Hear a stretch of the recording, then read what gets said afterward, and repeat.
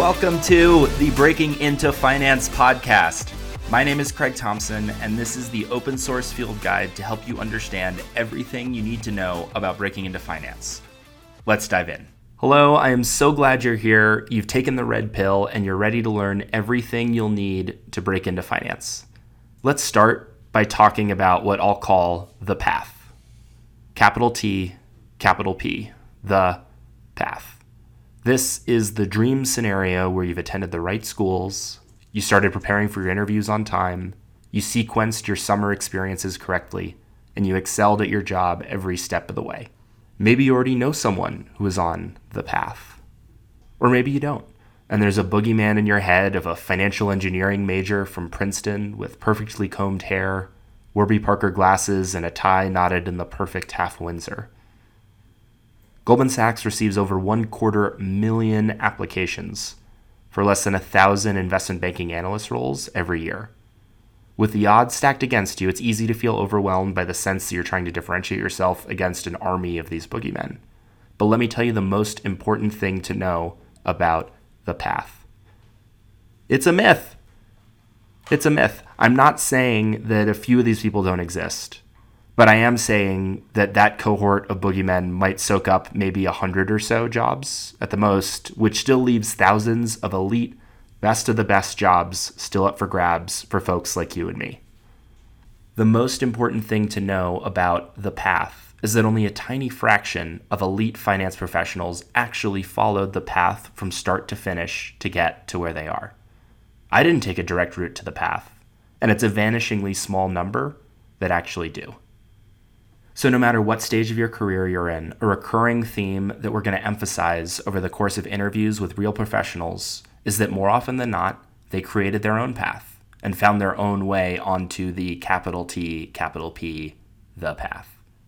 And we're going to help you build yours as well. But I do want to spend some time talking about what the path looks like because it will help orient you to where you are today and chart your own route to where you find the path and how to get on it. The Wall Street focused message boards have some funny takes about the path that it, starts at daycare. And I think one of the jokes is about feeling fortunate being born in a Target hospital where, 12% of the babies go on to make partner.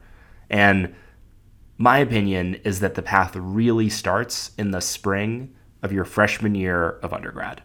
Some would argue that it even starts in high school because going to an elite college with a strong alumni network is a big help. But I've seen enough people on the path from different backgrounds to actually think that the school you attend is actually somewhat overrated as long as you follow the other steps.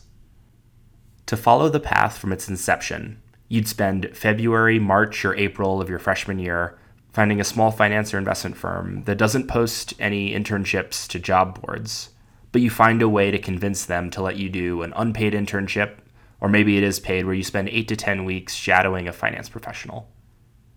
Hopefully they let you do some work for them, but maybe you're literally just attending meetings and trying to absorb as much information as possible. The goal here is not to make money, but rather just to get any sort of experience that you can put on a resume and bonus points if you actually learn something. Then, during the fall or winter of your sophomore year, you'll line up another similar internship for the upcoming summer between your sophomore and junior year. If you want to get greedy, this would be a role at a prestigious financial institution. Now, it could be in the operations division at a top-tier investment bank. It could be at a private equity firm or a hedge fund that manages $10 billion or more in assets. And by the way, if you Google firm name and then the letters AUM, which stands for Assets Under Management, you should be able to find the information about how many assets a particular fund that you've never heard of manages. Now, the primary goal here is to get a big-name firm on your resume. The secondary goal is to work in the right division or group at that firm. And we'll talk more later about how to know what the right group is or what that even means. The tertiary goal is to try to learn something really tangible and helpful. But I say that's only tertiary because, funny story, if you're on the path, a lot of these folks are securing their next internship between their junior and senior year before they even start their sophomore internship. Now remember I said pathwalkers get their sophomore internships in the fall or winter of their sophomore year. And I said that because they're spending the spring of their sophomore year lining up their junior year internship. That's right. It's totally nuts. Lining up an internship 14 months before it begins And that's 3 internships lined up before the deadline that most schools have for making students declare your major. So it's totally crazy. It's super intense. I just want to familiarize listeners with what that version of the path looks like. Moving on to the junior internship. This is not just any internship. If you're on the path, this is in the classic or M&A group at a bulge bracket bank or elite boutique investment bank.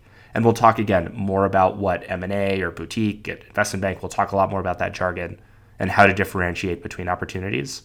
But for now, just keep in mind that not only does the firm matter, the group that you're in matters, and it matters a lot.